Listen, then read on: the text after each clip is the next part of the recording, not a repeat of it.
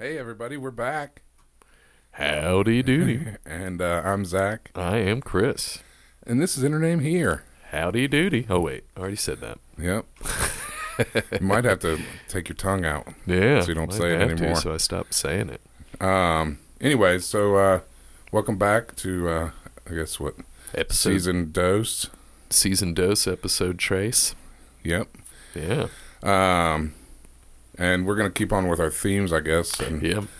we decided last week we picked out a state we're going to start doing just to narrow things down. We might do a run of states for a while. We'll see. Yeah. And we just randomly picked one, which happened to be Wisconsin. So that's what we're going to be focusing in on. Anything from Wisconsin, basically. Yeah. So we each still have a story, but Yeah. We just narrowed it down for us to make it more relevant to each other, I guess. Yep. Possibly, but probably not. And I still found a rabbit hole to jump down. So there we go. Before we get going, follow Facebook, Intername Here. follow Facebook. Follow Facebook, Instagram, what is it? Intername Here Podcast. And Intername Here Podcast at gmail.com Yeah. for all those emails you guys have been sending us. Yeah. Anyway, so we'll get to our stories later, but we've got some stuff we'll talk about beforehand. Yeah, I've got some Wisconsin-centric news stories, but not only. It sounds like you have some news stories that aren't Wisconsin-centric. Well, I mean, I just was looking through some stuff. I found this high school teacher in Missouri, and of course now my computer's going to start acting up. Oh, right, of course. Where'd it go? Uh-oh, There it Missouri, is. perhaps? St. Clair, Missouri. A Missouri high school teacher has been put on leave after officials discovered that she was performing on a porn website. Oh.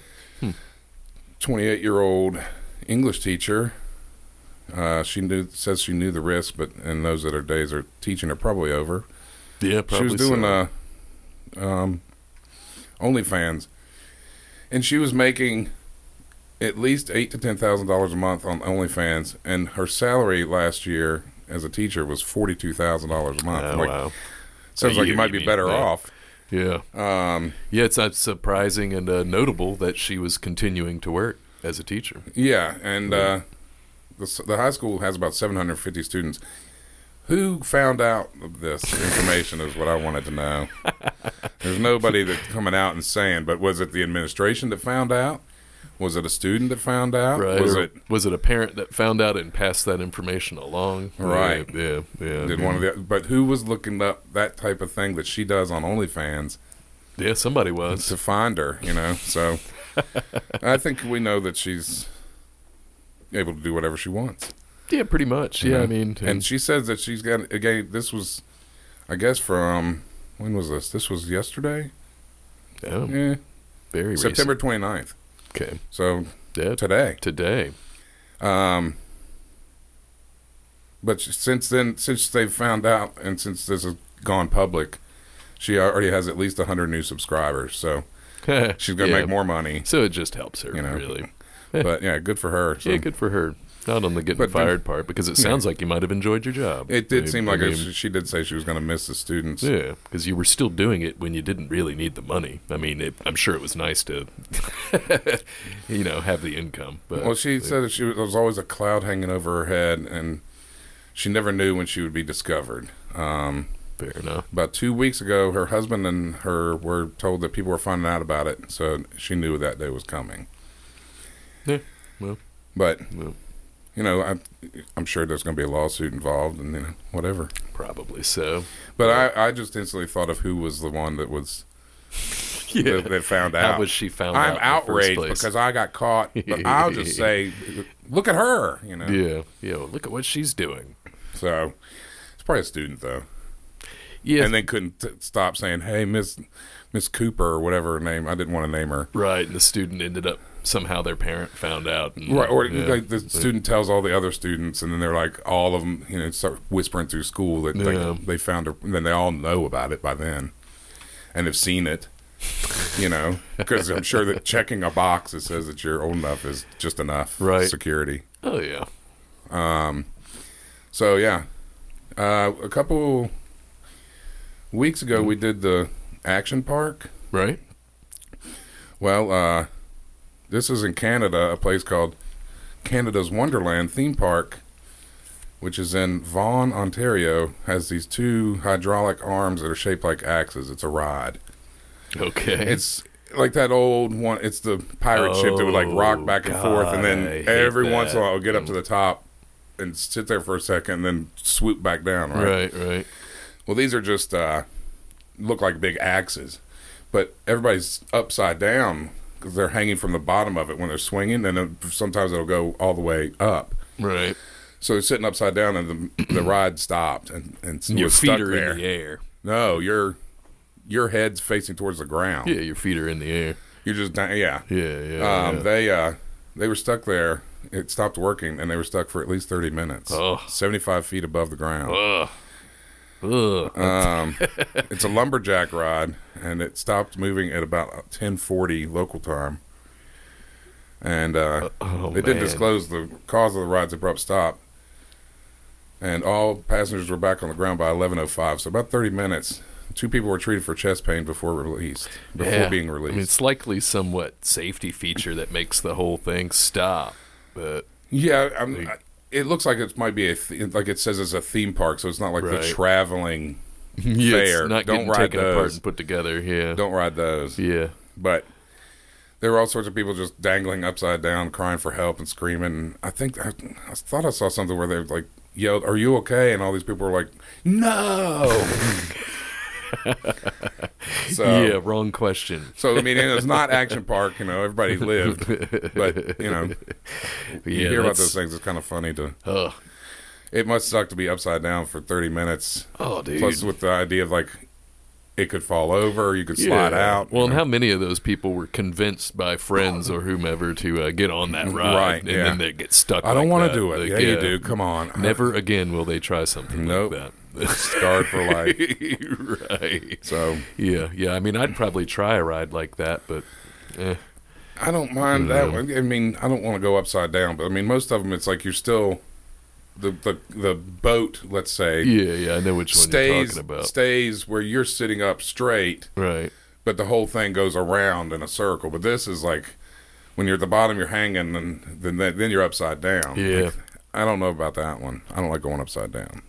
Yeah, it doesn't bother me too much. It's just what angle am I hanging, I guess, is what bothers me more. Like stomach down to the ground, like no thank you. Don't want to be hanging with my stomach facing. Yeah.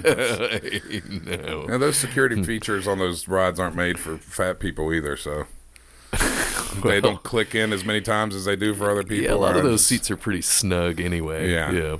You got some weird piece of metal in your butt crack. Yeah. Anyway, so don't. What was that Wonderland Park? What was that called again? Oh, it was Canada's Wonderland theme park. Canada's Wonderland theme park. So if you want a risky ride, go there. I'm sure it's fixed by now. Oh yeah, sure. It's safe. I mean, it's not safe. It's just There's it's that not time completely that it got safe. stuck up in the air, and nobody talks about it anymore. Yeah, tomorrow everybody's got something else to talk about. So. Well, I'll move on to something a little more uplifting that we talked about already before we started recording, and it's Taylor Shabusiness. That's way more uplifting. Yeah, isn't it?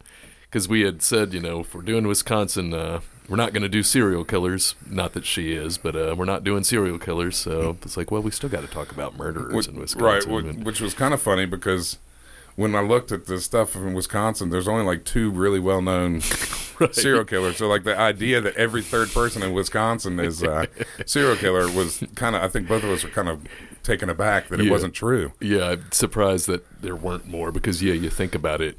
Yeah, supposedly every third, fourth person up there is just like murdering everybody. But I mean, I guess 2 of its serial killers are some of the most well-known and popularized serial killers out there. And one of them was an icon to Taylor Shabusiness. Yeah. And that's her legal name. It was changed from like Coronado or something. She changed her last name to Shabusiness. It's spelled S-C-H-A, business. Shabusiness. But headline, Taylor Shabusiness decapitated and mutilated her lover in a meth-fueled tryst. Then she bragged to police. And she did not have one bit of any remorse at all. Yeah. If and when you look this girl up, I mean, her face, she's smiling for most of the pictures I've seen of her. Like, and if you watch videos, she's definitely like kind of like got this smirk, but I don't know if it's like I think it's some sort of evil in her or something like. Definitely seems like some sort of, like she's almost proud of what happened and is kind of forthright about talking about it too. Like, yeah, absolutely. This is what I you know, there's a whole like, I mean, she's done all sorts of things from attack her lawyer to. Yeah, but she didn't only decapitate him. I mean, she dismembered him, and different parts of his body were in different places. Lewd things too. Yeah.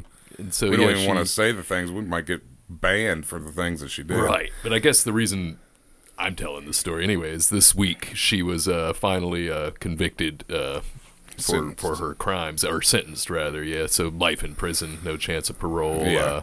But also had some like aggravated sexual battery charges included on that for, you know. Right. Like, I think she ended up with like 137 years total or something, yeah, but something or like life that. plus 37 or something and like that. I think probably under her spit mask, she was smiling the whole time. She definitely like had this really creepy, weird vibe. So we were looking at that thing earlier back in the spring at that court appearance. She attacked her lawyer, and that lawyer quit on her. So like, and then they got a lawyer that looked almost the same as the other lawyer. Yes, it was really weird. And I, the way she was looking at that lawyer, I mean, she was giving him looks.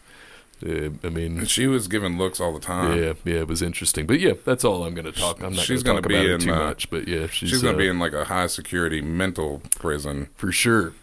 You know, like for the rest of her life. She is definitely not. She tried to plead insanity, but they didn't take it. Yeah, so I mean, maybe she won't be in a mentally ill. They're going to have to put her in there. She's got.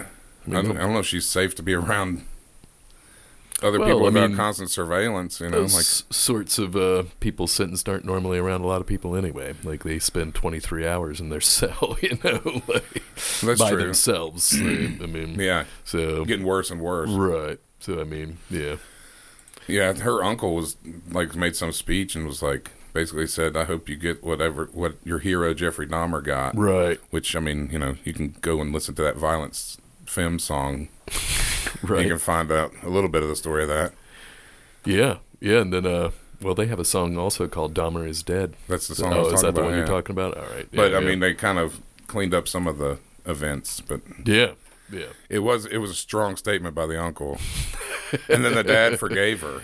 Yeah. I mean, it was wild. I mean, forgiveness is great, I guess. But yeah, so Taylor Shabusiness. That just couldn't get over. I thought that was something like going to be like way more entertaining when I heard the name. Yeah, you know what I mean? Like definitely when you look at podcasts, if anybody wants to hear a whole lot more about it, there's plenty of podcasts out there doing stories about Taylor Shabusiness. Oh, and so, I mean, go on YouTube. Right. There's hundreds of videos. Right, exactly. I mean, if you want to see that, they've got crime scene photos, whatever. Yeah, I didn't bother to look up any of that. Some crazy, horrific stuff. And don't do meth, kids. Yeah, don't do meth, I think, is that's one of the most important lessons of that story. A bunch of meth. And we failed to mention it all that much. But yeah, it was and meth she's fueled. Crazy to begin with. Right. Yeah. So anyway, moving on. Well, we'll go a little bit happier. Yeah, and I've got a happier one. I got a happier one here about this Ukrainian guy, a strong man. Oh. And he pulls cars with his teeth. Oh, I think I've heard about this guy before. And his name's Dimitro, and of course it is. He's 34. He took on the record for most cars pulled with the teeth, and managed to haul 6 cars and drivers weighing 16,763 pounds. Wow! So the cars are in neutral; they're all tied together. The person's in the car just to make sure the cars go straight, so they can get an accurate measurement. You know? Right. But the cars are they're not doing anything else. And he's got a thing in his teeth, and he's pulling it like lean back all the way. Wow! All I can think of is like Daffy Duck having his entire bottom half of his face pulled off in a stunt like that. Not Daffy Duck. That's the. Daffy Duck. Is it Daffy with Black Duck? Yeah, that's Looney Daffy. Tunes. Is that Daffy? Yeah. He's the one like shoot his beak off and stuff. Right. You just see his whole lower half of his face getting pulled off. He went. Let's see. It was 30 meters, so almost 100 feet, and was pulling those cars. And he also pulled a almost 3,000-pound taxi cab in 15.63 seconds as another record that he broke that same day. Oh, wow. And he's also, at one point, previously set the record for heaviest train pulled by the neck by hauling a 71,650-pound train in 2022. Train pulled by the neck. Yeah, a 71,000, almost 72,000-pound train by the neck. And he says, my hobby is extreme power tricks, and my goal is to be multiple record holder. Yeah, well. I didn't want to try a Ukrainian accent. Yeah, I mean, I would have enjoyed it. But I would have been called out. It could have sounded a lot like your Arnold impersonation, too, though. You could have just maybe, I don't know. That could be a broad generalization. It definitely is. It would be definitely like an area. I couldn't get into like what neighborhood the guy was from, what his that's slang why was. I think you would just end up sounding like Arnold. I don't want to make this guy mad. You just bite your head off. Yeah, he'll just come over here and pull you apart with his teeth. But they got all these hooks and straps and stuff, and he's pulling this thing, and I just imagine like that thing snapping and just coming back whack. So yeah, good job, Dimitri. Look at that girl we saw in that video getting whapped by the dolly, the hand truck. Absolutely, that was great.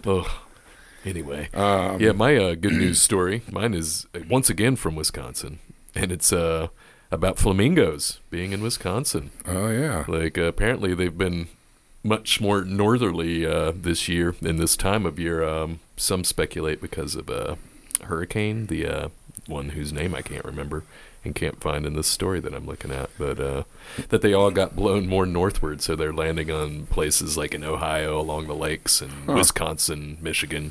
That's probably it's probably a little warmer, like better climate than they're used that they like, you know. Could be. I mean, yeah, but I forgot right here. But yeah, anyway, they were on the shore along Lake Michigan in Port Washington. There we go, about 25 miles north of Milwaukee. First sighting of the species in Wisconsin in state history. So yeah, but apparently not too strange because they have been spotted in, like I said, northern. They fly north states. for the winter. They do not. Oh man, they do not. No, they're lost. There weren't many of them though, were there? No, there were 5 of them. Okay. So, yeah. They definitely just got blown off course. It says the sighting was unexpected but not a total shock because of recent reports of flamingos in Indiana, Kentucky, Ohio, and Pennsylvania. Conservation biologist Ryan Brady, a conservation biologist with the Wisconsin Department of Natural Resources. They hypothesized that the flamingos were pushed north in late August by strong winds of Hurricane Idalia. Okay. The typical range of the American flamingo is Florida and other Gulf Coast states, as well as the Caribbean and northern South America. So very far north for these guys. Oh, yeah, definitely. Yeah, so, I wonder if they'll change colors from pink. They did say that the adults were pink, but the younger ones were gray. So, yeah, that's usually... Right. They get pink from eating the shrimp, fish. krill, or whatever, yeah. Yep. Right. So, yeah, good news story. There we go. It's not Taylor Show Business. Jesus Christ. Don't let her near him. Chop him up. Change your name to Show Business. Oh, my God. Okay. That's the Show Business for sure. I just can't get over it. It just was not like what I was expecting when I looked her up. No, you see a picture of her, and at first you're like, well, she's kind of sweet looking, actually. Like, nice face. When you see the old pictures, not like from the day that she got arrested pictures. I mean, she looks like a girl you would know. Right. You don't want to run if you know a girl like that. Definitely don't want to know her. Okay, so the past couple times we started doing this thing, and we're going to rename it, and we're going to call it, Hey, I Just Found This Out. Hey, I just found this out. Yeah. Yeah, which I forget to do every week, but we are going to start making it a thing that we do every week. Basically, today I found out, but, we like the, Hey, I Just Found This Out. Yeah. It's fun, and it's kind of what we do anyway. Yeah. These are just like shorter ones. Shorters. Mine is going to be Wisconsin themed, sort of, because it's the Cheesehead. Oh, all right. And so originally, way back in the day, during World War II, Cheesehead was a slanderous term that the Germans used against the Dutch. Oh, who knew? Okay, well, we see how that worked out, right? But the Cheesehead that I'm talking about is like you see him on the football games for the Packers. Yep. Right, the big foam Cheeseheads. That's I'm glad that's the one I assumed you were going to talk about. Yeah. But.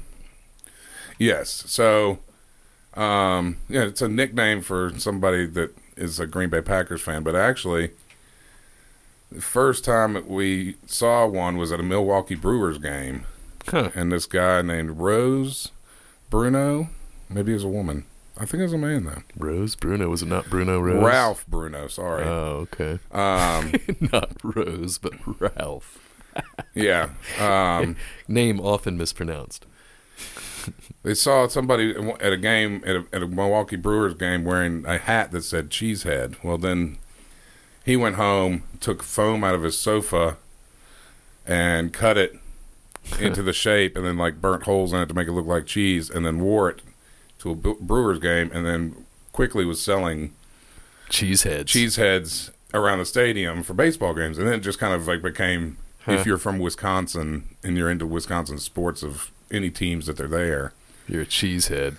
And so now there's this guy Ralph started a company called Foamation Incorporated, which is in St. Francis, Wisconsin. All right. And they manufacture the wearable ones that you've seen. And there's like hundreds of different variations from different shapes. They got cowboy hats. They got all sorts of different things. Yeah. And it's Cheesehead is trademark owned by Foamation. I was going to say, so he's the OG and for real. Yeah. It's actually part of official Packers merchandising as well, and it actually sold in 2023. Foamation sold to the Packers. So, okay, makes sense though. And in 1995, a fan named Frank Emmert Jr. was flying on a private plane back to Wisconsin after attending a Packers game against the Browns, and the plane crashed due to an ice accumulation. Okay. Emmert suffered a broken ankle and other minor injuries, but was saved from further serious injury when he used his Cheesehead for protection in the crash. Yeah. Wow, that's pretty awesome. And in 2013, the Chicago Bears fans started wearing cheese graters. Oh, nice. So, yeah. But I thought it's kind of interesting to find out about the cheese graters. Pretty funny. They probably look like a bunch of people out of Mad Max or something. Maybe. Yeah. Leather pants and cheese graters on their heads. Cheese graters. Definitely scarier than a cheesehead. So that's that's the story of where the cheeseheads came from. That's it's a good Wisconsin one too. It's funny. I didn't even think about the Green Bay Packers when I was thinking about Wisconsin. Yeah. But yeah, I mean Green Bay. I mean, I guess they got the Bucks. Yeah. There's probably a hockey team up there. No, I don't think there is. Really? Is there not a Wisconsin I don't think there's team? a Milwaukee or Wisconsin team. And Green Bay's not a big enough city to have anything. I mean, they're the anomaly in the NFL anyway. Sure, yeah. They also, the fans are, it's the only team in professional sports where the fans are the owners of the team. Right. Which is pretty cool. It's a co-op of NFL football, basically. So. Yeah, they just got if you see them, crap beat out of them last night in football, too. Oh, nice. Detroit. So if you see somebody wearing one of those cheeseheads, now you know that, like, it started out with some guy taking the foam out of his mama's sofa and cutting it up to make it look like that. What an entrepreneur. And now he's probably worth a lot of money. It's got to be worth a lot of money. I mean, they just sold to the Green Bay Packers. I'm sure he didn't sell it for like $500. Right. Not even close to $500. But I came wholly unprepared for my Today I Learned. Or to what do you know? No, hey, I just found this out. What do you know? We're going to figure out how to get Chris to remember that part of it at least. Howdy doody.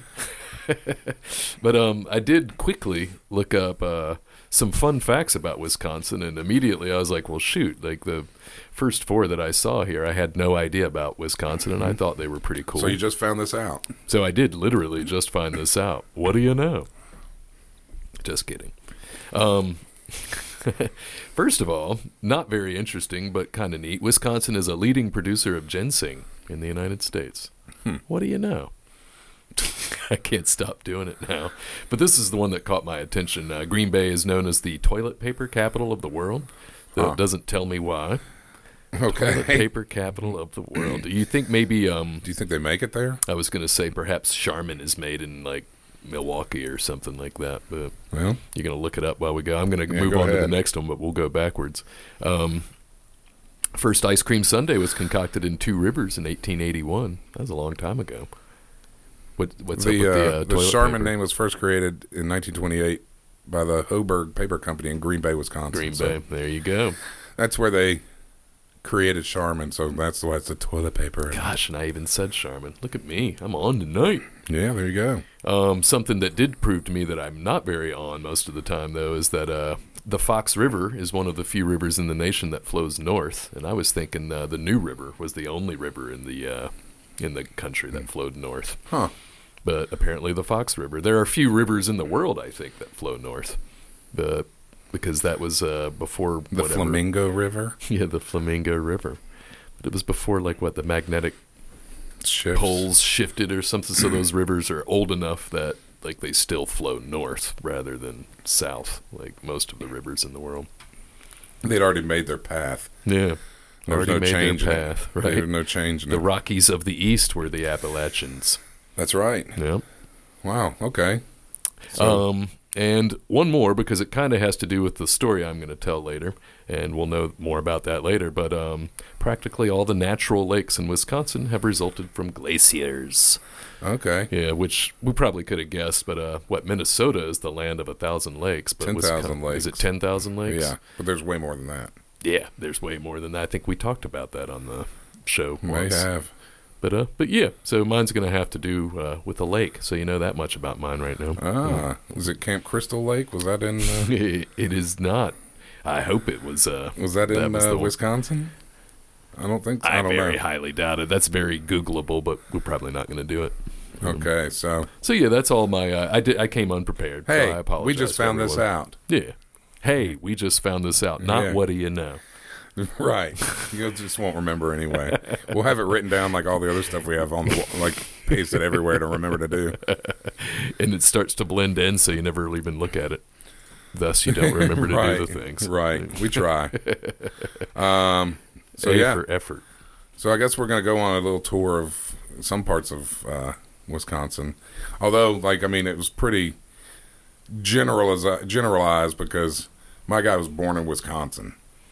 Oh, right. Well, that's kind of It didn't happen in Wisconsin. He's a Wisconsinite. Right. And that's kind of the idea of us narrowing the theme down, though, is just to give us a place to start. Yeah, I mean, it could be stories that happen in Wisconsin or people from Wisconsin. We're kind of leaving it open for that. Yeah, absolutely. Yeah, I we're like trying the creativity trying involved. to get closer to having the exact same thing without knowing about it and then seeing what happens. And then that'll be like the end of the entire podcast. Yeah, we'll have to start a different podcast then. Yeah, we've got those planned out. Yeah, we're going to call it What Do You Know? Right. With two big It'll be dicks. two episodes and we'll have to quit. Yeah. Anyway. Yeah, if you guys weren't around for that very first episode, then you have no Too idea bad. what I was talking about. But All right, so my guy that I'm going with is Aldrich Ames. And Aldrich Hazen Ames, and he went by Rick, so I'll call him that most of the time. I thought you were going to say maybe he went by Tiger. Isn't he Eldrick? I don't know. This guy was definitely not Tiger. Yep. He was born in 1941, May 26th, in River Falls, Wisconsin. His mom was a high school English teacher, and his dad was a lecturer at Wisconsin State College / River Falls. So, in 1952, however, his dad started working with the CIA and their Directorate of Operations. And that's in Virginia, so they moved to Virginia. And in 53, Dad was restationed, I guess, and to move to Southeast Asia. Oh, wow. For 3 years, working for the CIA. Like the family stay here? Or they all go? No, they went. Okay. But his dad, this will be a common theme for the whole story, really, is his dad received a particularly negative performance appraisal, in part because of serious alcoholism, and after that was relegated to CIA headquarters for the remainder of his career. So, okay. All right. He was drinking too much. Anyways, that's the dad. All right. While a sophomore in high school in 1957, Rick started working for 3 different summers as a records analyst for the CIA. I don't know what that means and why they were hiring like high school sophomores for this. Right? Yeah, that's 1957, you know. You're probably sitting like looking over documents for like particular things. And well, it says he was marking classified documents for filing, whatever that means. Oh, like, right. I mean, how much could he really be able to access as a high schooler? Yeah. Well, you might not even be able to look in the file. Maybe. I mean? Yeah, you're just marking the file. Right. And then in 59, he started at the University of Chicago, but he left during his sophomore year and started working again for the CIA up there as a laborer and painter. Okay. Interesting. A CIA painter. Weird stuff going on. Yeah. Aliens, indeed. In 62, he returned back to the D.C. area and began working full-time for the CIA, doing basically painting, clerical jobs like he was doing before. No, I think he was painting. I'll paint it out. Fixing toilets, painting. So during this time, he reached a grade of GS7. Which I don't know how high up that is. It seems like it's kind of middle of the road, right? Sure.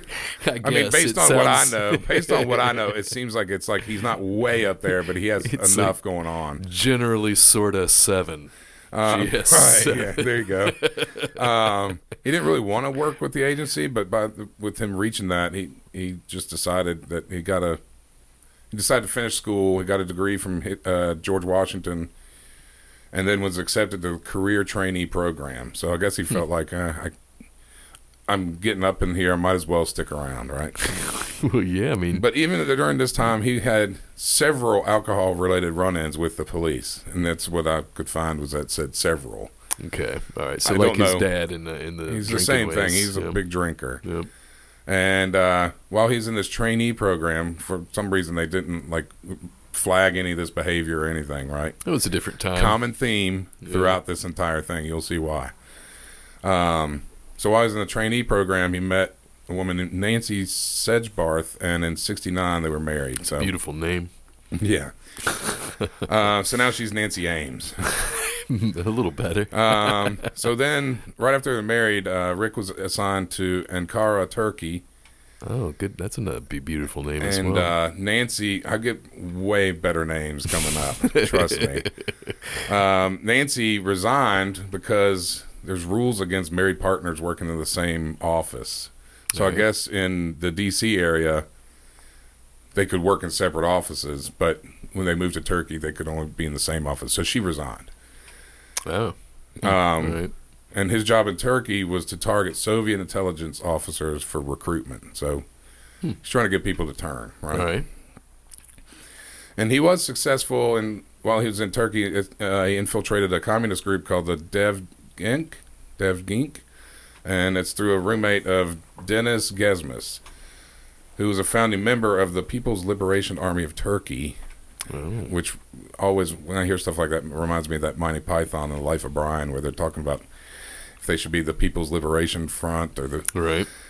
Whatever. Look it up. Anyways, this guy, Deniz, was also a Marxist-Leninist revolutionary and a political activist in Turkey at the time. So, he got in through that group to... He infiltrated that group, right? Right. Rick, even though he did this, his performance rating was only rated as satisfactory. So is he essentially a spy? He's trying to make spies. Okay. Right? That's his job title. He's trying to get people to flip from the KGB and the Soviets, right? Yeah. But like I said, he was still just rated as satisfactory, and I think that some of this, it was drinking related, right? Sure. And did after all these things that keep happening, they're like, hey, you're average at best, blah blah blah. Did Rick even consider leaving the CIA? No. Dude's like, I will paint. I'll do whatever you need me to do. No, he didn't do any more painting. In 72, he spent the next 4 years in the Soviet East European Division. And then, I think he kind of improved then because his performance reviews were they were called generally enthusiastic. And partly because he was pretty good at managing paperwork and planning field operations, but he wasn't very good at actually recruiting agents. Okay. So which was his job. Right. And so during the reviews, however, his excessive drinking was noted, and 2 separate, what they quote, eyes-only notes were put into his file. So they are noticing his behavior and not doing dilly. He's still drinking heavy, right? Right. So by 76, they moved him again to New York City. Well, New York not City. again. He didn't go. He was the first time in New York City, but he moves again. Right. They keep moving him around. again, yeah. They're trying to find some place to put him because he's good at some parts, but they don't want him for all the parts. Why don't they send him to Wisconsin? Well, he never actually goes back to Wisconsin, so that's how much Right. Wisconsin has to do with this. Send him where nothing is happening.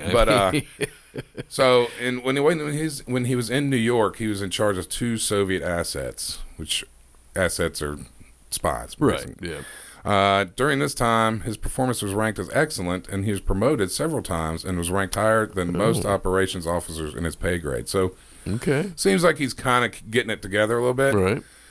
But he also had a tendency to procrastinate in submitting financial accounting, and also committed 2 security violations. And one of them is totally some spy shit, because he left a briefcase containing classified operational materials on the subway. Oh, man. In New York. And he only received a verbal warning for this. Right? Wow, really? So I would say definitely some red flags that for some reason were overlooked. Go government. Which seems to be a recurring theme, right? So in 1981, Rick accepted transfer to Mexico City. All right. And Nancy at that time decided to stay in New York. I think I would choose New York over Mexico City. Especially if you're in the CIA, right? Mm-hmm. And while he was there in Mexico City, his reviews were deemed mediocre at best. Okay, so sounds like a failing off again. I think New York was probably the best place to have kept him, but yeah. Why move him when he's doing so not well? kept him at all, right? He did seem to be successful at one thing while he was in Mexico, though, and he had at least 3 different affairs while he was there. Oh, and well, without his wife, I guess. Between that and the excessive drinking, is probably why he got so many bad reviews, right? Yeah. So, at one point, while drunk at a diplomatic reception, Rick got into a loud argument with a Cuban official that, quote, caused alarm with his superiors. But again, they didn't give him any repercussions or anything. He just got into a drunken argument with a Cuban diplomat, right? So come on, buddy. So in October of 1982, Rick started an affair with a woman named Maria del Rosario Casas Dupuy. Oh, short name. Right. And she was a cultural attaché in the Colombian embassy, and she was also a CIA informant. Oh. Okay, so all this, let's see, with all of this that happens, what happens with Rick? He gets transferred back to the Soviet East European Division back in D.C. So again, they move him, right? He's all over the place. And I'm sure this probably happens a lot with those types of jobs. Yeah, no wonder he's drinking all the time. You can't keep people around if they're in the spy game. You can't keep them around places too long or they get found out, I guess. You know? People know who they are. He was, when he was back in D.C., he was in the most sensitive element of the Department of Operations. Interesting. Which was responsible for Soviet counterintelligence. Seems like if you're getting these mediocre reviews that... Well, you shouldn't be moving up so much. Right, exactly. And since he was there, he had access to all CIA plans and operations against the KGB and the GRU. Wow. The GRU is a Soviet military intelligence group, right? It's just, we've got the FBI, CIA, and stuff. That's their versions of that kind of stuff. So, and in 1983, he and Nancy filed for separation. And he finally filed a report telling the CIA about his relationship with Maria. Okay. Which he wasn't supposed to have, right? Yeah, I mean, probably should have been disclosed long before. Right. Well. Because she was a CIA operative, and she was also like a member of another group's cultural attaché. Yeah, right? So, all sorts of trouble. When they got the divorce, Rick agreed to provide Nancy 3.5 years support and to pay off all of the debts that they had together, which was, in today's money, about $150,000. Okay. $46,000 then. In the 80s, and it's already $150,000, right? Yeah. So you combine this and Rick learning that Maria had some expensive tastes and loved to go on shopping sprees and making phone calls back home. Yeah, which was an expensive thing back then. Yes. Well, you'll find out in a little bit. Because Rick had serious issues that needed addressing, and probably the main reason things are about to go the way that they're going to go. Okay. Aliens. So, yeah. 85 comes around, and Rick and Maria get married and have a son named Paul. So, I mean, he's getting more... He got this expensive needs wife. Now he's got a kid. Yeah, they're he's going got to pay off Paul. Nancy. Paul Ames, yeah. So with his job that he had at that point, he often assisted other CIA offices that assessed Soviet embassy officials as potential intelligent assets. All right, so still looking for possible spies. Right. And he's doing this with the knowledge of CIA and the FBI. He begins making contacts at the Soviet embassy. So they know he's doing this. Yeah. Well, in April of 1985, Rick provided info that to the Soviets that he believed was essentially valueless, but would establish himself as an insider with the CIA.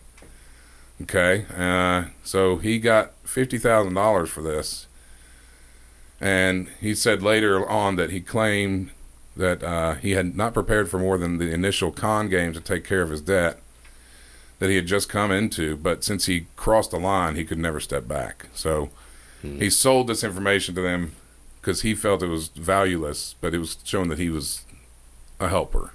Right. Yeah. Like, I mean, he if was you're willing there. to do that, then $50,000. right. Yeah. You're So, willing to do more. They started noticing some stuff, right? And the FBI and the CIA sources were identified more than top 10 high-level CIA and FBI sources were reporting on Soviet activities and believed there was as much money as he could ever use in betraying them. So he eliminated them, but eliminating them would also make it more likely his espionage would be discovered. Yeah. So he knew who he could go for, the top 10 people, but it was dangerous. He knew the level of the people he was trying to go in with, right? CIA Soviet agents began to disappear at an alarming rate.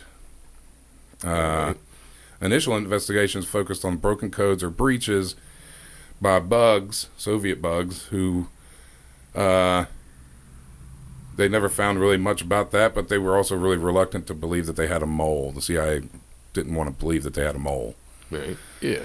These people are getting caught, right? Yeah, yeah. I mean, you should at least investigate it, though, right? They blamed losses on this other guy, Edward Lee Howard, who was also passing info to the Soviets. But when they found out that he wouldn't have known about some of this, they changed. Like, they weren't going after that guy anymore. Okay. This guy, Edward Lee Howard, is a spy as well. Okay. Right? And during this time, the Soviets were, quote, wrapping up cases with reckless abandon. And, wrapping up means getting rid of the problems that they're being told about. Okay. So Rick's telling insiders at the KGB who the insiders with the CIA from the KGB are. Does that make sense? Yeah, absolutely. He's narking out the spies. Yeah, he's ratting out probably some of the people he recruited. Right. Yeah. So this was pretty unusual at the time that they were wrapping up so many cases, right? Right. The Soviets were. And the CIA believed that if you eliminated all the assets to the mole, you would put him in danger, right? So if everybody around this guy goes away, you make him more noticeable. So sure. By 1990, recruitment of new Soviets basically ended because the CIA felt it couldn't protect its current assets. So there were a couple people doing this, but Rick continued during this time to meet openly at the embassy with his contact, Sergei Chuvachkin. Okay. And every time they had lunch, Rick would get about $20,000 to $50,000. Wow. And overall, throughout all this, he received at least $4.6 million from the Soviets. Wow. Right. So it was a lot of backroom deals going on there.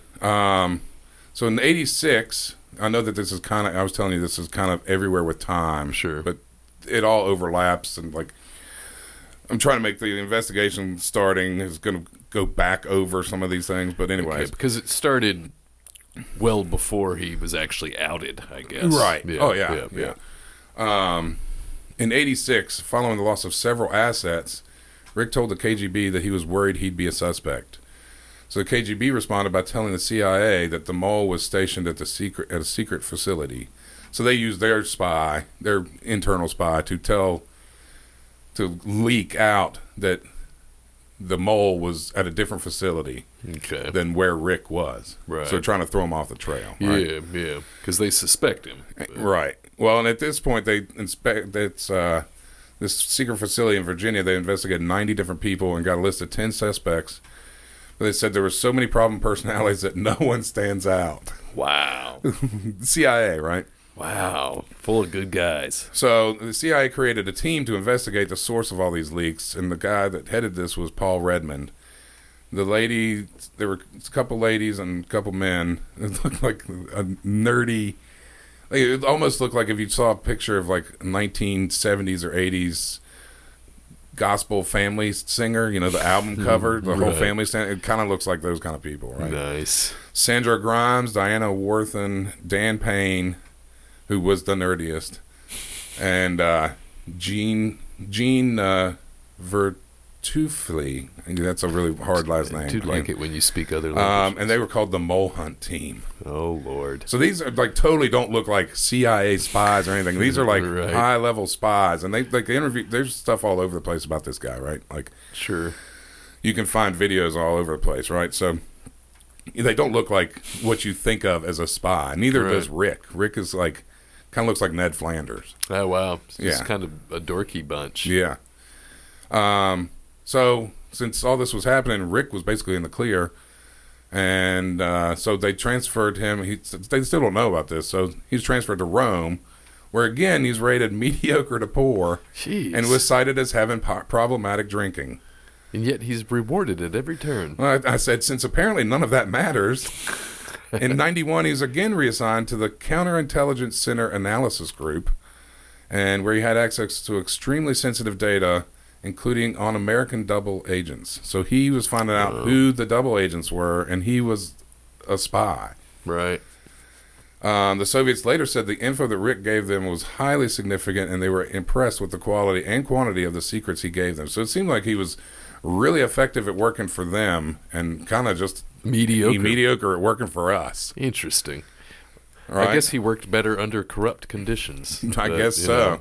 So in November of 89, a fellow employee reported that Rick seemed to be enjoying a lifestyle beyond his means. Rick claimed that Maria's family was wealthy, and when they had gotten married, they got the money. They gave them money. But one of the members of the mole team knew her before the marriage because she was involved with this whole family of the CIA, right? Right. And her family was not well off when she was younger, right? Yeah. So, does this coworker know snitches get stitches? Well, I mean, they're all in one way or another snitches, right? I mean, right. But they found out that they had become well off after the marriage, right? The family had become well off, even though they were poor to begin with, right? Right. So, another failure that happened was when the investigator looking into Rick's finances began a training course and wasn't replaced. So he was in the middle of doing this. They restationed him to do something else and didn't replace him to continue the work that he was doing, to look into Rick's finances. And another false story had come around that the Soviets had infiltrated the CIA with a USSR-born employee. So they're still providing false information to protect their inside guy. Right. At two different times, in 1986 and 1991, Rick was given polygraph tests and gave deceptive answers, but was passed. And later it was found that the examiners were overly friendly and didn't do the proper things with the tests, that they were physiological things. A right? bunch of serious-minded people. Right, and supposed to, the CIA, remember? Right. You know. So, finally, the CIA began to really focus in on Rick's finances after coworkers began noticing his improved personal appearance, including capped teeth, tailor-made suits, when he normally wore bargain basement clothes. He had a $540,000 house in the 80s and 90s that he paid for in cash. Wow. A $50,000 Jaguar. Cost for remodel and redecoration about almost $100,000. Guy knows no subtlety. Monthly phone bills of over $6,000. And credit cards that had monthly payments that were more than his monthly salary. So, I mean, he just got greedy and dumb. Yeah, that's real dumb, especially the credit cards. That's real dumb. In March of 93, the CIA and FBI began intense electronic surveillance and going through his trash, putting a monitor on his car, And basically from November of 93 to February of 94, he was under constant physical surveillance. Man. Had to start feeling it. You know, you're going to notice, you know. I would think. I mean, I'm sure they're good, but... Yeah, what a dummy. This was the 80s or the 90s, so, I mean, it wasn't like they were, you know, as high-tech as they are now. Right. There's some guy sitting smoking in your driveway watching you down the road or whatever. In February, Rick was scheduled to attend a conference in Moscow, and believing they could wait no longer, Rick and Maria were arrested on February 21st. And when he was arrested, he said, "You're making a big mistake. You must have the wrong man." Well, that was on February 21st. And February 22nd, he was formally charged by the Department of Justice for spying for the Soviets and Russia. On April 28th, so what? February, March, April. 2 months later, he pleaded guilty. Remember, 2 months earlier, you're making a big mistake. You must have must have the wrong man. 2 months later, 2 months and 1 week later, I'm sorry. Yeah. He pleaded guilty and was given life sentence. Wow. Plea bargain got Maria 5 years. And at the arrest, I don't know why, but this is what I found this in multiple sources. When they were arrested, they searched the home and stuff and found that she had 60 purses, 500 plus pairs of shoes, and 165 unopened boxes of pantyhose. And I guess I don't know if that's supposed to show how much money you got, or yeah, I guess pantyhose are kind of expensive. I don't know, but the unopened. 165 unopened pairs. They have all different sorts of shades and colors. Sure. So, you know. So in court, Ames admitted that he had compromised virtually all Soviet agents of the CIA and other American foreign services known to me. Is what his quote is, right?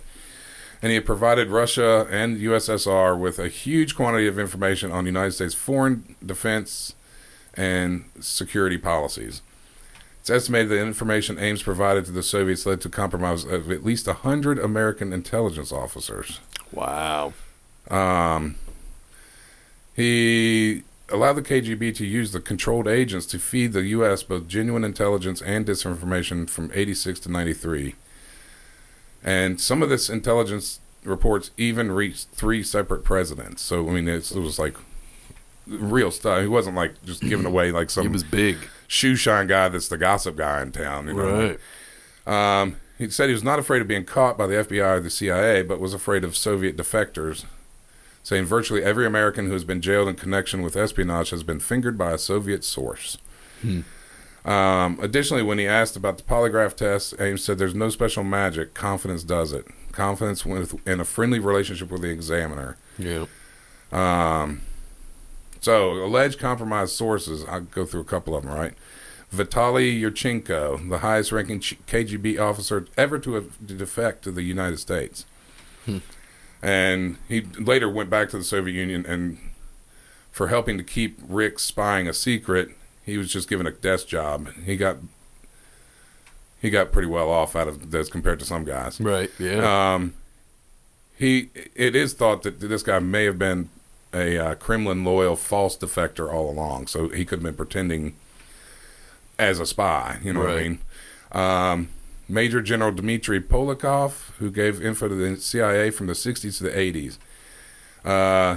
This guy seemed like a pretty good, genuine guy that was doing it to like help America because he didn't want to help the Soviets.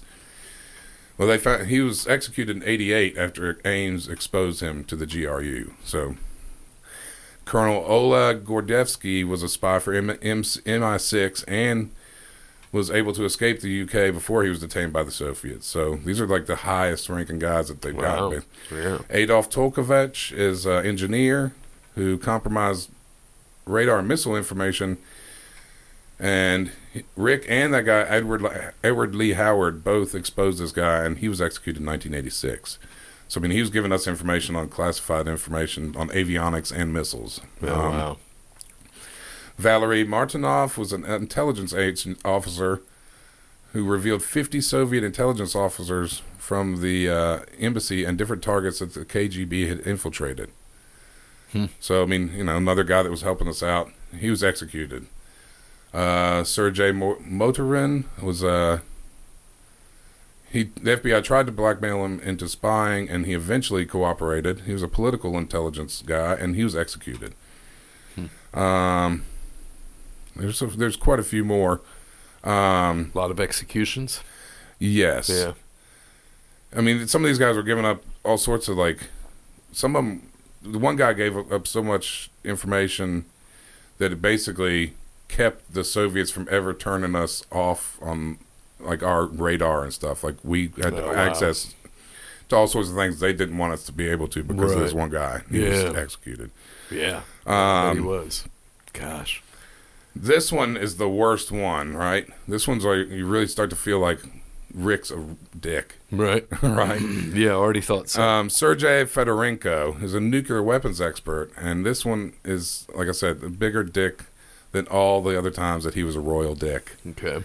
Sergei was assigned to the Soviet delegation to the UN, and in 1977, Rick was assigned to him and provided missile info to Rick. Right? The two eventually became friends, with Rick saying, "We had become close friends. We trusted each other completely." A big mistake, right? Oh, yeah. Rick was initially against informing on Sergei, but after getting a majority of the info, he decided to do a good job for the KGB. And he outed him. Fedorenko used his connections to get himself out of trouble in the USSR, and years later he met up with Rick for a reunion over lunch. Oh, wow. And promised he was going to move to the United States for good. So Sergei promised to help him, and guess what Rick did? He didn't help him. Yeah, I was going to say, screwed him over. That same day, Rick went to the KGB again and told about this guy Sergei.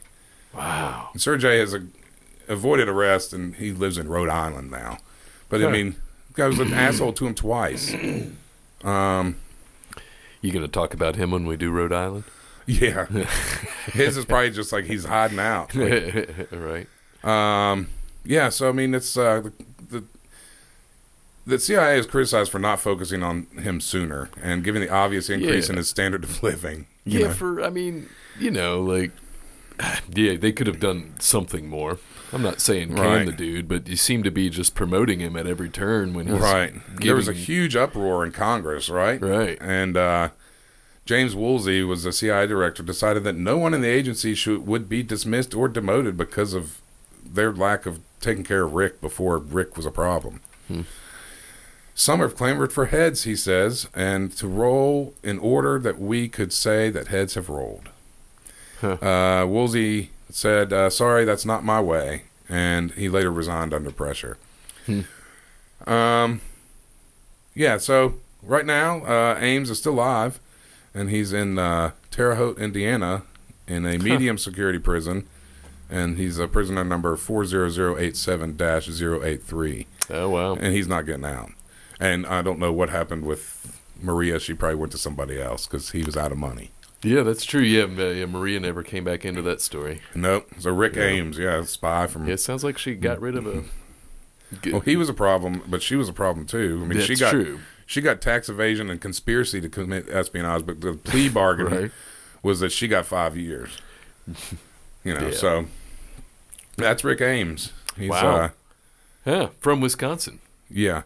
And the Robert Hansen, who was arrested in 2001, is considered the worst intelligence disaster in U.S. history. He was a spy. Mm-hmm. But next up was Wisconsinite Aldrich Ames, who compromised more highly classified CIA assets than any other officer up until Robert Hansen did in 2001. Wow. So, makes me think of that show, The Americans. Did you ever watch that? I have seen Russian that. Spies Yeah, that there's actually let me see if I can find it. It might take me a second to find it because that's definitely based on a true story. But they were Russian spies living in America, posing as an American family, but had American children. There is a show. I can't remember what it was.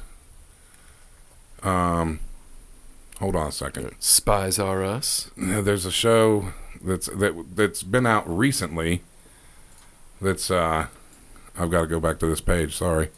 There's actually several different things. There's all sorts of videos and stuff, but there's The Assets, an ABC miniseries, is based on the book A Circle of Treason, an account of traitor Aldrich Ames and the men he betrayed. Recently came out. 2014. So okay, fair. I mean, it's also like a Mysteries of the Museum.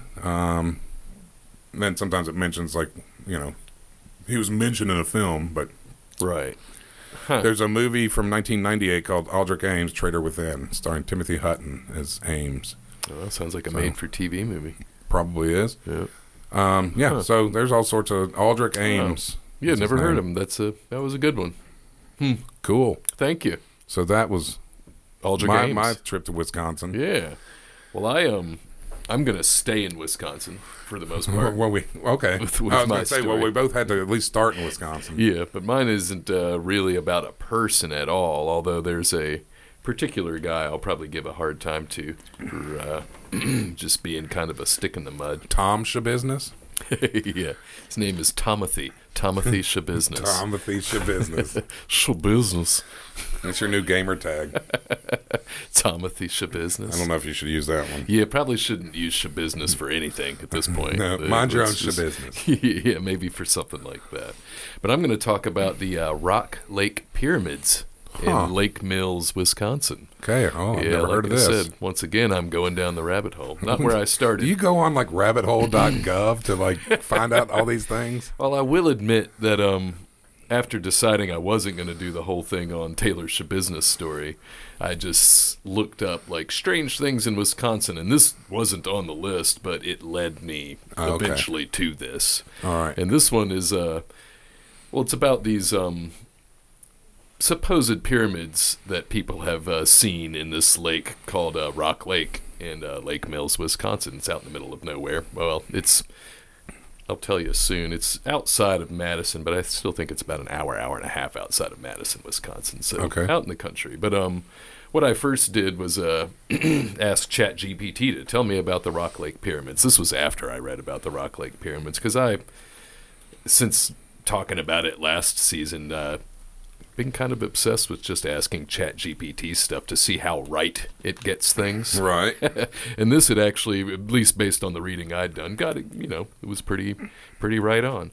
But ChatGPT says the Rock Lake Pyramids in Wisconsin refer to a series of underwater structures or mounds that have been discovered at the bottom of Rock Lake near Lake Mills, Wisconsin. These underwater formations have sparked a great deal of interest and debate among researchers, archaeologists, and enthusiasts, as their origin and purpose remain a subject of speculation. There's even some people that say they're not even there. And that's going to be a guy that I talk about a little later. Okay. After looking at a lot of different stories, I think they might actually be there. And I think that the reason for them isn't strange or aliens or anything like that, but I'll also talk about that. But the formation, the underwater structures at Rock Lake supposedly consist of what appear to be man-made mounds, walls, and other formations. Some of these formations are linear and seem to resemble causeways or walls. The discovery was first documented dates back to the late 19th century when local residents and researchers began exploring the lake's bottom. So that one's a little off. So they Loch Ness monstered it? Well, it's funny because the town that it's in, because it started getting notoriety for these pyramids that are supposed to be in this lake, invented a Rock Lake monster as well. So this town has kind of capitalized on the whole thing. Why not? Yeah. Even though it's still like, I guess it's a matter of controversy whether or not they even exist. We'll say that. Okay. But listening to a lot of the stories, I'm like, I think they might actually exist. And again, they might be man-made as well. But I don't think it's mysterious or anything like that. So we get to go into history, Native American history, and that sort of thing. Archaeological investigations. There have been attempts to study the formations more closely through archaeological investigations. Some researchers believe that the formations could be remnants of prehistoric cultures, prehistoric, I'm not so sure, or potentially related to ceremonial or religious activities. Rock Lake area is known to have historical and cultural significance for Native American tribes, particularly the Ho-Chunk or Winnebago people. Some argue that these structures could have cultural or ceremonial importance. That's kind of repetitive. We're going to move on to a cool article I found at wisconsinfrights.com. All right. So they, which is actually a pretty neat website. They talk about all sorts of weird and scary things Wisconsin. So they had sort of a Halloween theme going on already, but the article itself is called "Rock Lake Pyramids, Is the Truth Really Down There?" Okay. Which I thought was pretty clever. But yeah, they're real. A Lake Mills resident told me when I inquired about the legendary Rock Lake pyramids. He was an outdoorsman, a farmer, hunter, trapper, and spent countless hours fishing on Rock Lake. Quote, at the right time of day with the right light, you can see them. Yes, pyramids at the bottom of Rock Lake. The ones built by the Aztecs, or railroad workers, or Atlanteans, or a group of dastardly horse thieves. It all depends on who you ask. To some, it's incontrovertible proof of myth, mysticism, and alternative history. To others, it's hogwash. Lake Mills is home to a 1,000-year-old abandoned city with numerous macabre mysteries, a hissing lake monster said to have been terrorizing local fishermen since the 1800s, until it was killed in 1986, and stories of underwater structures that some believe are connected to the Aztec civilization, the construction of Solomon's Temple, and the lost continent of Atlantis. So yeah, there's all sorts of strange theories out there. Is there Mayor, that guy from History Channel with the crazy hair? Right. It's definitely aliens. I don't know the question, but the answer is aliens. But you know, I mean, they do make a big deal out of pyramids on Ancient Aliens, but I mean, pyramids do exist and they've been built all over the world. Yeah, well, so, I mean, it was how did you get things to be tall then? What do you mean? Well, I mean, they didn't have the techniques to build like we do. I hear what you're saying. So right. if you wanted to reach the heavens, you needed the tallest building possible. Well, a pyramid makes sense. Well, and so many pyramids weren't all that big at all. Like right. Some of the mounds and stuff that I'm going to talk about. It's like, you know, but still pyramids nonetheless. Right. Like, so yeah, I agree. How still did they getting closer to the heavens. Right, getting closer to the heavens, exactly. Most of them being tombs, ceremonial things. Yep. You wouldn't realize it was at the center of a swirling vortex of mysterious phenomena if you were just casually passing through. That's the town. But you might raise an eyebrow when you start to notice the numerous businesses with the word pyramid in their name, the monument in the downtown Commons Park enshrining a sculpture of a red marble pyramid, or the local brewery named after the ancient indigenous name for the lake, Tyrannina, with brewed tributes to local legends such as the Headless Man and Rocky, the Rock Lake Monster. Quote, legend has it that in 1066, after suffering a long and terrible drought, Aztec Indians appealed to their gods for help by building and using sacrificial pyramids, the old Lake Mills Chamber of Commerce website read. Apparently, their prayers were answered because great waters came to cover those pyramids and created a beautiful lake the Indians called Tyrannina, meaning sparkling water. But earlier I said most of the lakes in Wisconsin were created by glaciers. Right. So... This one was created by space lasers. This one was space lasers covering up the pyramids that they didn't want anybody to find. They built them. They built them here and then hid them for some reason. And then hid them. The belief that the Aztec civilization once occupied the area is how Aztlan got its name in the 1800s. Aztlan is kind of like an excavation site in the area. Okay. Like there's definitely a whole lot of Native American history going on in the area, so it's legit that there are things like ruins and things around the area. So there was an old myth that the Aztecs came from a northern land called Aztlan. We know now that the area was actually a northern outpost of Cahokia, the massive pre-Columbian city of the Mississippian culture near what is modern-day St. Louis. The Mississippian mound builders. According to the now-defunct Rock Lake Research Society website, the first white settlers in the 1840s saw strange formations sticking out of the lake, but they became completely submerged in the 1850s when dams for sawmills caused the water level to rise. Legend says local Native Americans told them of the stone teepees in the lake and spoke of ancient foreigners. Aliens. Right. According to later writings, the pyramids were rediscovered sometime around 1900. Two duck hunters, brothers Claude and Lee Wilson, were out on the lake, which was unusually clear at that time, and low rainfall had brought the water level far below normal. The brothers spotted a large stone structure beneath them, touched the top of it with their paddle, and word quickly spread around town. Residents clamored into their boats to see it for themselves. They described it as a tent-shaped structure made of small rocks about 100 feet long. Some local boys even dove in and touched it.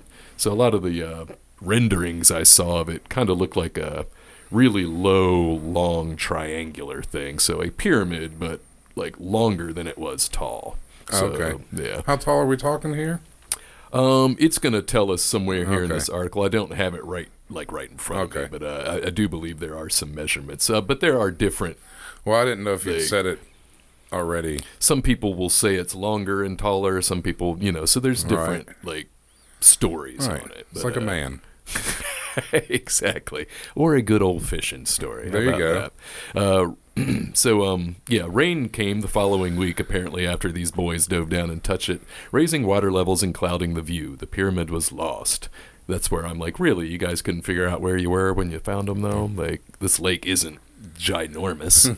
Right. I mean, so in the following years, many more visitors to the lake claimed to catch a glimpse of the structure, though it remained difficult to pinpoint exactly where. But they caused trouble over the years as fishermen complained of often snagging their lines on the structures, and a commercial fishing company had their net torn up on them. To drum up excitement for the town's centennial celebration in 1936 and boost tourism during the Great Depression, local author Victor Taylor decided to write about the pyramids. He gathered stories from other Lake Mills residents, including the Wilson brothers. The Wilson brothers. I don't know why I said it that way. Tyler hired members of the university swim team to dive on the structures and confirm their existence, one returned claiming to have seen hieroglyphics on them. So, yeah, you get a lot of BS in my opinion. Telephone. Give me a telephone. And just so you know, like, yes, in lakes that are made like that, you can get your fishing net snagged on just about anything because they just fill in a valley. So there's trees and anything that was there before is just covered with water. They didn't like clear it out. If this was in fact an area that had gotten submerged for whatever reason, when they dam a river. Yeah, exactly. There's a town on the bottom of the lake that we're near. Right. They flooded the valley. There was a little town there. Yeah, and it's just the remnants are at the bottom of the lake. So yes, there could be anything at the bottom, not necessarily a. This is pyramid. Supposedly a natural lake, like it occurred naturally. I gotcha. Yeah, so it's not a man-made lake. It just got deeper because of other. Yeah, who knows? That's where I have trouble with the story because I'm like, well, maybe there aren't pyramids, and maybe they are just natural formations or something. Right. But then again, maybe something happened and it did get submerged. It was the Vikings. Long ago, right? The Vikings, and the aliens. When word reached Charlie Brown, director of the Wisconsin Historical Society Museum and founder of the Wisconsin Archaeological Society, he seems to have disregarded the claims entirely. A family of local horse thieves called the Finch Gang lived on an island in the marshland near the south end of the lake. Brown assumed that if the pyramids did exist, they were not ancient at all, but had been constructed by the Finches to hide their loot. And I'm like, well, that sounds like as much bullshit to me as just like aliens building them, really, because I'm like, why would they build pyramids under the water to hide their money in? Like, that's the dumbest thing I've ever heard a scientist ever say. Right. Like, come on, dude. Like, at least like take into account the history of the area and come up with a better story than that. Yeah. Like, come on, man. Or, find a cave or something. Right. Because I don't believe that. Why build the whole thing when you could just go another quarter mile through the woods and probably find a cave? Yeah, so that whole theory, I'm like, I don't know about that. It's certainly more real world, but doesn't make it any more believable. The Finch Gang. Right, the Finch Gang. In the summer of 1937, a young Milwaukee native, Max Eugene Knoll, decided to test his experimental new diving equipment, the world's first self-contained underwater breathing apparatus, or SCUBA, while searching for the pyramids in Rock Lake. He spotted a tall, conical stone shape during one dive that he believed to be man-made. Knoll went on to set the world record for the deepest dive, and I'm not going to get too much into it, but he became busy, setting world records, diving. He was one of the first, real scuba divers setting records. Something interesting about this guy, he even dived to the wreck of the RMS Lusitania, the sister ship of the Titanic that was sunk by a German U-boat off the coast of Ireland in 1915. So I'm like, that's pretty cool, actually. But this guy at one point in time was very interested in what he said he saw as pyramids in the bottom of Rock Lake. But he got busy, ended up dying early with his wife in a car crash, never got to come back and investigate more like he said he wanted to do. So, of course. It's just like those pictures of UFOs that are always blurry. Or that doesn't look like a UFO at all. It's like, I believe in UFOs, but you need to take some better pictures than what you're doing out there. It just happened to be running while standing still. Right. An archaeological survey of the lake was conducted by officials from the Milwaukee Public Museum. Oh, Lord, let me from the Milwaukee Public Museum in 1960 to 61 with a team of divers from a Milwaukee-based dive club. Their extensive work turned up no sign of the structures. They concluded that what people were mistaking for pyramids were piles of glacial deposits left behind from when the lake was formed 10,000 years ago. I certainly think that's very believable. Right, yeah. It's just a rock pile. Right. Could very well be, especially if it's a natural lake like everybody assumes it is. It's like, well, I mean, I want to believe it's pyramids, but then again, I mean, if it was submerged for some reason, perhaps it is like some ancient civilization had built for something. Treasure, for cowpoke. Yeah, you know. In 1967, Illinois scuba instructor Jack Kennedy was diving in Rock Lake when he came upon what he described as a slanted wall of grapefruit-sized rocks and a low platform rising about 5 feet from the lake bed. It was 20 feet wide and 40 feet long. He gathered 3 of the stones and returned to the surface. Though he was never able to locate the structure again on subsequent dives, Kennedy's findings were published in a 1970 issue of Skin Diver magazine. A journalist... That totally doesn't sound like... That sounds like an old porn magazine. It really does. Skin Diver magazine. Some sort of horrific horror movie. Like it's like Easy Rider. This is like the sister when it's like girls with like scuba helmets on, but no like bikinis. Skin Diver. Skin Diver. A journalist named Frank Joseph stumbled upon this article from Skin Diver in 1987 and believed the lost civilization beneath Rock Lake had been involved in the bronze trade with Atlantis.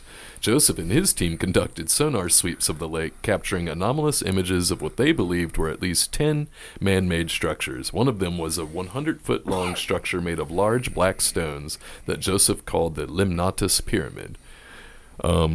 Similar in description to one other person's description of it, but ... Joseph wrote multiple books about his research, including The Lost Pyramids of Rock Lake and Atlantis in Wisconsin. I definitely don't believe the Atlantis theory either. Man, I'd like to have whatever these people are smoking. Right. I do believe in Atlantis-like cultures maybe having existed, but not in Wisconsin. Right. There are definitely lost civilizations out there. Oh, yeah. Today, contemporary researchers point to grainy sonar images that they believe show dinosaur bones, burials, effigy mounds in the shape of a turtle, and a headless man, and other fuzzy, indecipherable evidence of a lost city or necropolis. It's like that face that was on Mars, and then once it got a better camera... Right. They're like, oh, it's just a rock. Yeah, it's just the light. Yeah. It's like, it sure does look like a face, though, but right. During dives with Frank Joseph in recent years, researcher Mary Sutherland claims to have discovered an 18-foot-tall black pyramid with inscriptions.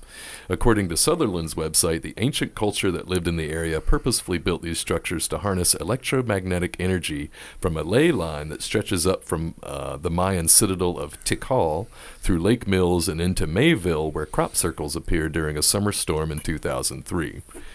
So ley lines are pretty interesting too, because it is interesting. Ley lines are straight alignments drawn between various historic structures, prehistoric sites, and prominent landmarks. The idea was developed in the early 20th century, with ley line believers arguing that these alignments were recognized by ancient societies that deliberately erected structures along them.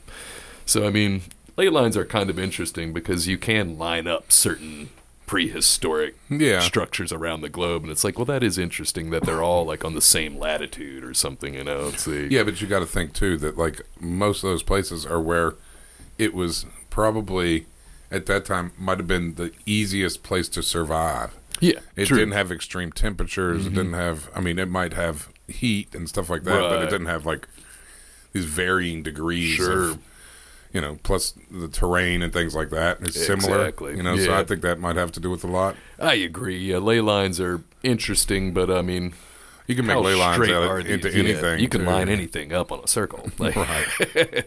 I mean, that sounds like I'm speaking out of my ass, but you know what I mean. You can line it up if you're intending to line it up. I just don't know about all these globes. Why? All these globes everywhere. Why? threw me off. Strange things happen around the area of Rock Lake, writes this Sutherland lady. Now, people see things that aren't there. Ice fishermen can't start their chainsaws out on the ice, but back on the shore they start fine. They return to the ice and again run into the same problem. Scuba divers trying to film the underwater pyramids can't get their cameras to work. Of course. Other divers preparing to dive into the waters of the pyramid are overcome with a sense of dread. It is apparent that there is an energy disturbance going on in this area, strong enough to cause mechanical failure as well as affecting the human consciousness. I mean, you see what you want to see. And you can also create your own dread because of things that you know about already. And I'm sure these things do happen, but, percentage-wise of the times that they don't, though, Yeah, but I mean, if you have this waterproof camera, right? There is a chance that it might not work. Right, of course. Just like anything else. Sutherland says that the lake has an area that's said to be bottomless. It's home to multi-dimensional portals, and UFOs are frequently sighted going in and out of the water. Now, I will say it isn't unusual for UFOs to have been sighted going in and out of water. Yeah, but, I mean, yeah. War of the Worlds, it's all about that. It's worth noting that the Rock Lake pyramids don't exist in isolation. Some believe there are other pyramids in Wisconsin hidden in plain sight. Bill Benson, the late proprietor of Benson's Hideaway on Long Lake and founder of UFO Days, believed a long-forgotten pyramid beneath Dundee Mountain, a large glacial formation in the heart of the Kettle Moraine State Forest, is the cause of all the bizarre phenomena that occurs in the area. UFO Days... Excuse me. I can't get my whistle wet enough. Oh, man, these people with their UFO, You UFO really don't days. like UFOs. Well, no, it's just like UFO days. Well, there are another thing I thought about doing my story on. There are 3 different towns in Wisconsin that claim to be like the UFO capital of Wisconsin, but Wisconsin is one of the states in the U.S. that is known for the most UFO sightings of any other states. So it's the lakes.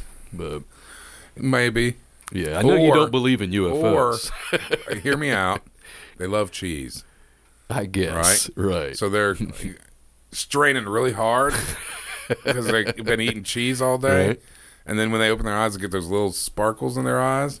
Like when you like seeing birds or seeing stars, So you have that strain and you look up in the sky and you see that and you're like, oh my God, that must be. But that's just where you've been straining because you've been eating cheese nonstop for 17 years. I find that less believable than there actually being UFOs. Agree to disagree. I think it's constipation. But I do definitely believe that people see UFOs. Do I think they're aliens? No, most of the time, probably not. All of the time, maybe even. But they are UFOs. You look in the sky long enough, you're going to see some red lights blinking and stuff, and they might not seem like they're moving. But will you see them go in and out of the water and change directions and fly around everywhere? Now it's a lot tougher because of drones. People are losing their minds. But drones don't go in and out of the water like that. How do you know? Nor do they change directions like that. You never know. Anyway, here's a guy more your speed than this guy's so close-minded that he'll make up a I'm ridiculous not saying I don't story believe in it. But from the Patrick Durkin Outdoors website, the headline, Rock Lake's, quote, pyramids are just silty rock piles. Rock Lake in Jefferson County is about 20 miles east of Madison, and I was way off on my distance there, and covers 1,365 acres in a slight figure 8 shape at the western edge of Lake Mills. Its maximum depth is 61 feet, and it provides decent fishing for walleyes, panfish, northern pike, and largemouth and smallmouth bass. So, small lake, essentially. Right. Smaller lake. Local legends of the past century say Rock Lake's murky waters hide ancient pyramids the Aztecs built before moving south to settle central Mexico 600 years ago. That sounds cool, but Madison's Rick Kruger, arguably Wisconsin's top underwater detective, thinks such tales are so much loon poop.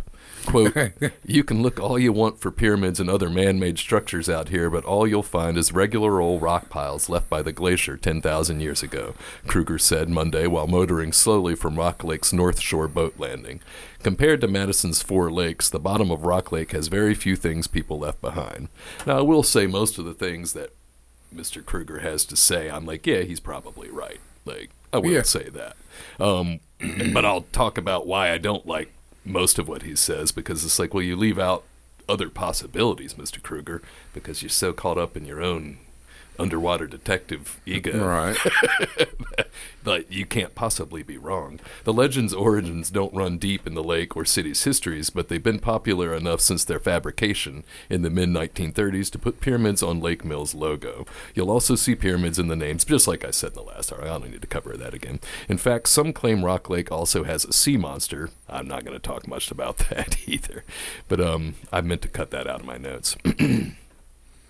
Kruger has worked for pyramid chasers who paid for his time and expertise. As a certified diver and an authority in side-scan sonar technology, Kruger has helped police and sheriff's departments in the Madison area solve mysteries and find drowning victims, sunken cars, and swamp boats for nearly 30 years. But he has yet to find a pyramid. I've met 3 types of people on Rock Lake. Besides true believers, you have people who want to believe, and you have scientists. The wanna-believers are like me. I doubt all the stories, but I wish they were true. It would be cool if the pyramids exist. But scientists don't think that way. If you can't show them physical proof, don't waste their time. Fair enough. The pyramid tales apparently began in 1936 when a writer named Victor Taylor, I've already covered that too. Excuse me, sorry. But what about the stones set in mortar that Knoll reported? Remember the scuba diving guy? He had reported that there were like mortared stones, like a base of the pyramid. Like, you know, he had seen it. He said, and Kruger says the only thing between the rocks down there is clay and silt. You see artists' renderings and you read that the pyramids were built from round black rock all the same size. But everything down there is the same rock you find in every farmer's fields around here. So Rick Kruger, the big naysayer, I agree with most of what he says, but he does leave out the fact that there is a history, again, of such pyramids in the area. You know, not just underwater. Underwater, sure, seems a bit weird. But he seems to give no credence to the fact that, well, maybe something happened that I don't know about. Yeah, that's true. I mean, I'm thinking, you know, if there are a lot of, like, glaciers, you know, some years it would be warmer, so more would melt off. Yeah. And so, like, all that silt would be deposited there and then move back another 3 feet or every 10 years or whatever. Yeah, so it's kind of evenly distributed. Yeah. Yeah, I got you. Yeah, no, that... I mean... Right. Not knowing much. I mean, based on my one class in college on geology, which college was, you know, at least 5 years ago. Yeah, for sure. For sure. So that's... I've got another little bit of story that kind of ties in just to the same area, really, in a way. But that's the Rock Lake Pyramids. Okay. In looking at articles about the Rock Lake Pyramids, I found stories about giant skeletons, like giant skeletons. I have seen giant skeletons. Are those in Wisconsin? Yeah. Well, not... during a certain time in history, they were being found all over the United States. But yes, Wisconsin has several places that have unearthed quote-unquote giant skeletons. This first article I have is from a website called cultofweird.com. All right.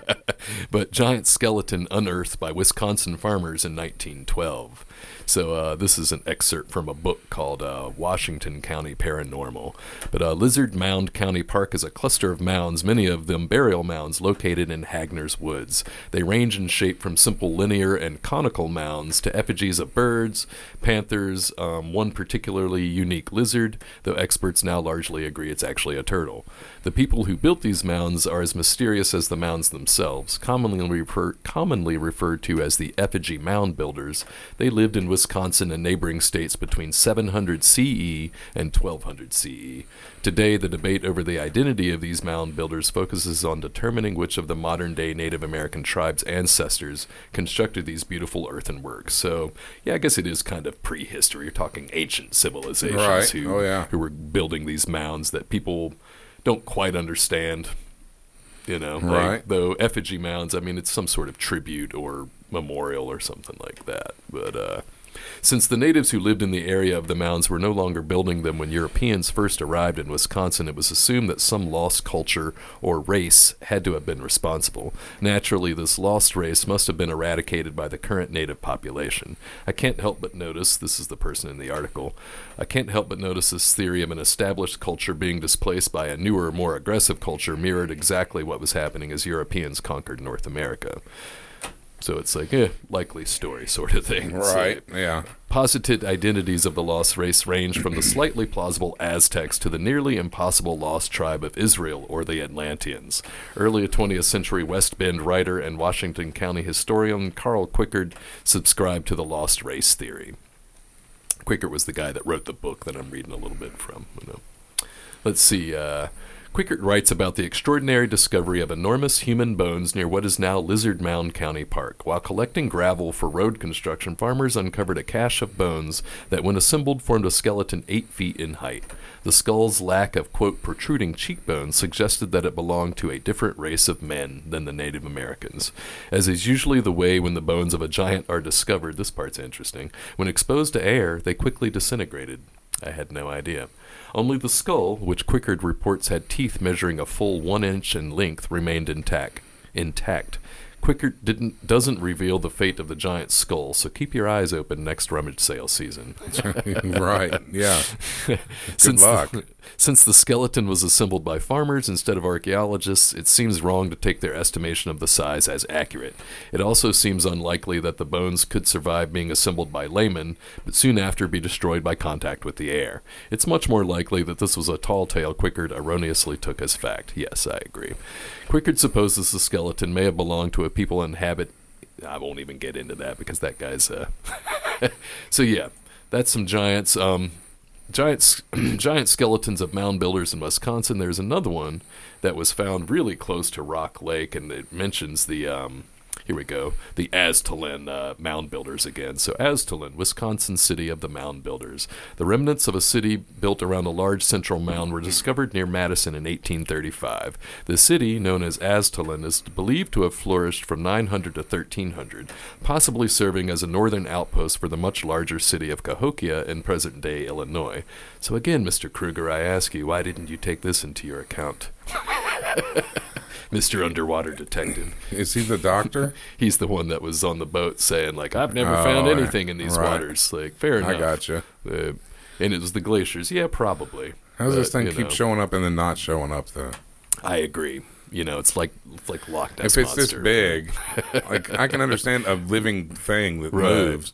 Yeah. But a big structure like that, to me, it sounds like we can't find it again. Like, right? You never thought of putting a buoy in the water right there. 60-foot deep, like, yeah. I mean, it does seem weird. I mean, they sound like they're pretty short. So the whole story about the guys finding them, like putting their paddle down on the top of, like, I just don't know about all that. Right? I well, that might be true if they had a drought for a while. Right. Or something. Like, it would have to have been pretty low, though. Yeah, I mean, you bottom out going tubing on a river. Maybe they just did that, but. So I agree. Like, there's got to be giant skeletons. A better explanation. Every time you see those, that's definitely like you can tell that's a fake picture. Oh, right, yeah. But anyway, most of the Aztalan mounds were destroyed in the late 1800s, and whatever relics to be found taken by treasure hunters. One disturbed mound was found to contain the remains of a young female now called the Princess of Aztalan. She was found to have a slight deformation in her spinal column, which may have caused her to be more highly regarded. She was wrapped in belts of seashells, some coming from as far away as the Gulf of Mexico. Though she was of average height, the princess is one of only a few burials discovered in the area, which include a headless male and 5 cremated remains. There are rumors of a giant skeleton unearthed in the area, but I haven't found any reports to corroborate it. Though not a giant, the Aztalan princess is unique amongst Wisconsin mound burials. In 1891, the New York Times reported that Smithsonian scientists excavating the Aztalan site had discovered 3 pyramid-shaped mounds in nearby Rock Lake, which are believed to have been built by the inhabitants of Aztalan. So, I found that New York Times article, actually. It's called Wisconsin Mound Open, Skeleton Found of a Man Over 9 Feet High with an Enormous Skull. So this is from December 20th, 1897. Maple Creek, Wisconsin. One of the 3 recently discovered mounds in this town has been opened. In it was found the skeleton of a man of gigantic size. The bones measured from head to foot. This isn't the story about the lake, but this is the story about the giant that was found there. The bones measured from head to foot over 9 feet and were in a fair state of preservation. The skull was as large as a half-bushel measure. Some finely tempered rods of copper and other relics were lying near the bones. The mound from which these relics were taken is 10 feet high and 30 feet long, and varies from 6 to 8 feet in width. The 2 mounds of lesser size will be excavated soon. So, those are a similar size to the ones people claim to be seeing under the water in the lake. So it's like, I mean, interesting. That's all I'll say about it. Say one more New York Times article about strange giant skeletons found. This one is from May 4th, 1912, so a little bit later. In Madison, Wisconsin, the discovery of several skeletons of human beings while excavating a mound at Lake Delavan indicates that a heretofore unknown race of men once inhabited southern Wisconsin. Information of the discovery was brought to Madison today by Maurice Morrissey of Delavan, who came here to attend a meeting of the Republican State Central Committee. Curator Charles E. Brown, Charlie Brown, of the State Historical Museum will investigate the discoveries within a few days. He called it hogwash in the end, I think. Upon opening one large mound at Lake Lawn Farm, 18 skeletons were discovered by the Phillips brothers. The heads, presumably those of men, are much larger than the heads of any race which inhabit America today. From directly over the eye sockets, the heads slope straight back, and the nasal bones protrude far above the cheekbones. The jaw bones are long and pointed, bearing a minute resemblance to the head of the monkey. The teeth in the front of the jaw are regular molars. There were also found in the mounds the skeletons, presumably of women, which had smaller heads, but were similar in facial characteristics. The skeletons were embedded in charcoal and covered over with layers of baked clay to shed water from the sepulcher. So, yeah, interesting stuff. That's my giant stories. But really goes into stories of, well, there were some race of people, group of people living here at some point in time that built formations that sound like the ones under the lake. But how the hell did they get under the lake? If that's the case. But also, just as likely, perhaps more likely, glacial deposits that, like you were saying, kind of deposited. I guess they could have maybe dammed the river themselves back in the day and then filled it back in or something. Because, also, and not even trying to get all Atlantis, we don't know or understand all of the technology a lot of these cultures had back then. Like you were saying, how do you build the pyramids so high? Like, well, aliens, of course, but no, really. Ramps and unfettered access to slave labor. But people even, like with, simulations of such things haven't been able to prove that was actually possible. And they don't have anything else to do for their whole life. Sure, but it's still like almost like aliens building it. Is that less possible than humans doing it the way that we say they did it? I'm not saying they didn't. Obviously humans had a part in it. Right. Or 100% part in it. But, interesting how they might have done it. Like, is it just ramps or, did they have some sort of way that we just haven't thought about? You know what I mean? Or some sort of understanding of something that we didn't. I saw the Great Pyramids would be in some astronomical amount of time that would take like 40 years or something to build with all the technology we have today. Maybe even longer than that. Yeah, but right. But then you think of how long that society and that civilization was. And like I said, it wasn't like they went home after work and like got on their like Xbox or something. Exactly. So it was 24/7, 365. And they give you a break once in a while, but it was also like, well, if you just fall over, then they just keep on going. And you're doing this for a leader who you basically believe to be God or next to God. So you'll work yourself to death. Yeah, without show your unbridled passion for them or whatever. Yeah. So I found those interesting because I'm like, well, it could be weird and wonderful, but it's probably more, Richard Kruger's probably right. I just like to shit on him because, he's a party pooper. Although he did say he wanted to believe, so I'll give him that much. I'm not saying that I don't believe. I'm just saying that I don't know if I believe. I just want to believe. Yeah, it's fun. It's fun to think about. So that's my Wisconsin completely story. Related in every way. We were about as far away from each other as we could get. And the fact that they both mentioned Wisconsin. Yours stayed there. Mine definitely did not. Right. So he's not even in prison in Wisconsin. Yeah. They never even sent him back to Wisconsin to spy there. I don't know how much spying needs to go on in Wisconsin. Well, it sounds like he was not doing it right anyway. So, or he was doing it exactly right. He was doing it right until he started getting like too big for his britches and started like he was wearing suits that his bosses couldn't afford. Like being dumb about it. He used to come in like all ratty clothes, and now he's coming in like tailored suits. Right, dummy. You big dummy. Yep. And it all came around. Yep. Because of Maria. What? That's a famous line from an old Mexican country song. Cypress Hill song. What goes around comes around, kid. Yep. What goes around comes around. That's true. So thanks for joining us for this Indeed. look into Wisconsin. It was fun. If you're straining on a cheese bender, maybe you too can see a spy or an alien or something. I mean, I do like that theory. Go on. I kind of shat on it, but it is funny. Yeah, but while you're sitting there doing that, go on organdonor.gov and donate your organs. Yeah, get rid of your stuff. And hopefully we'll see you guys on the next one. Yep. Bye. Bye.